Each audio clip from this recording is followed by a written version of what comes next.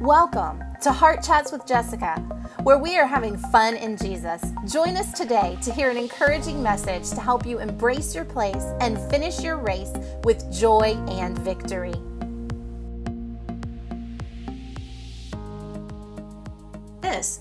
And I was like, man, that says it exactly how, what's been stirring in my heart and how it's said in my heart, how God was speaking to me on this topic.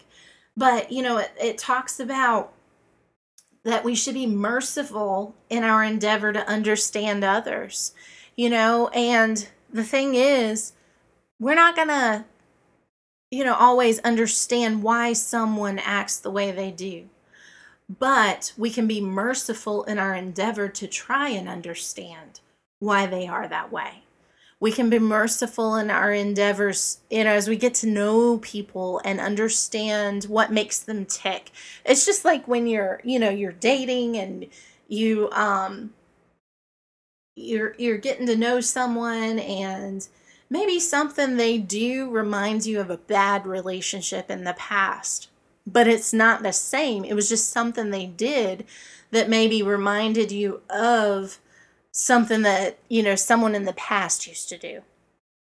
And they're completely innocent, but then you judge them by that action because, oh, that's what, Joe used to do. And, you judge John by what Joe used to do or whatever, so being merciful is, getting to understand that person. It's just like when you're dating, you're dating someone to get to know them, or you're courting them to get to know them, to get to know what makes them tick and to understand them and to see if this is even, a feasible, relationship for becoming a more mature towards marriage type relationship, or someone you could spend your life with. It's the same in any relationship. You're merciful and you're learning about that person and learning to understand that person and their idiosyncrasies and what makes them them and all those things, and not judging them because of a past experience with someone that's not them, but being merciful as you get to understand them. And it talks about, being compassionate and showing kindness towards all. Some people I know make it difficult to live this. They make it difficult to show compassion and kindness because they can strike a nerve. Trust me, in over 3 decades of being in a pastor's family, I understand. I know there are people that strike nerves because they say stuff a certain way, or they're a smart aleck, or, whatever.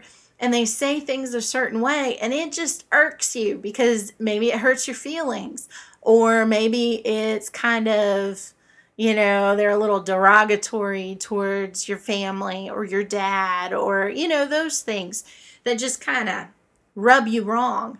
I understand. I know. But at the same time, we need to be compassionate and show kindness to all people, even the ones that challenge us. Hallelujah. I know that there's probably people that challenged Jesus. Shocker, right? No, but people are people, and they're going to challenge, even the best of, people. And, that's okay. But be compassionate and kind towards them, no matter how much they challenge you. Hallelujah. And then it talks about being gentle and humble, unoffendable in your patience with others. So, dealing with people are going to say things that are going to, you're going to want to be offended. That's your natural response. That's, just what comes up when they maybe say something or they do something, or a certain phrase that they use. There's phrases that people use that make me cringe because it reminds me of people who were like emotionally abusive or socially abusive towards me in my growing up. And when I hear those phrases, it makes me cringe. But I have as I've matured, I've learned I have to be unoffendable, because not everybody that uses that phrase to start a sentence or whatever is that person from, years ago that hurt me. So, being unoffendable when people do things, when they say things, when they act a certain way, or, whatever, be unoffendable. No matter what it is, just be gentle and humble and unoffendable in your patience with them. Be patient with people. They're growing just as you and I are growing. And people who are growing don't always make the best decisions. I know I don't always make the best decisions. And, that's life. That's part of growing up and maturing. We're not perfect. We're not, Jesus.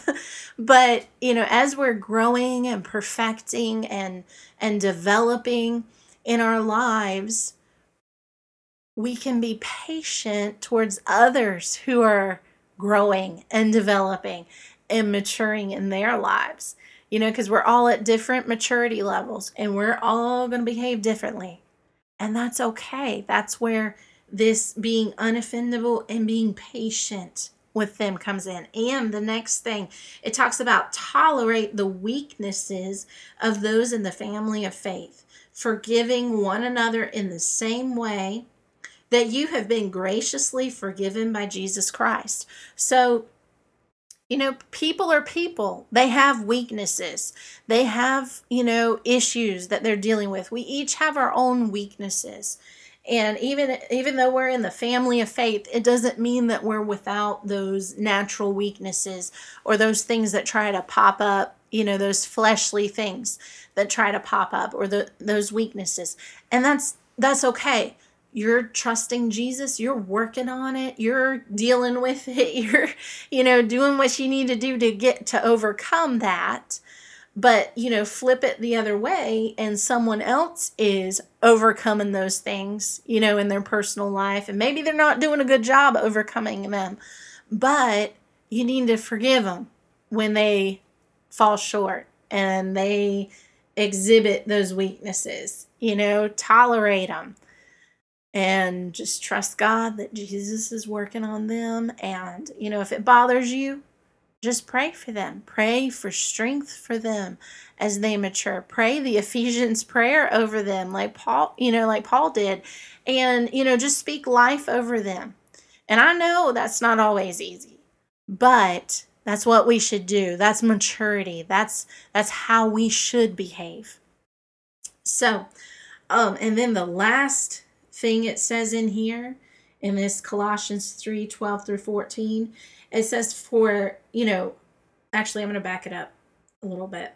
It says, if you find fault with someone, release the same gift of forgiveness to them.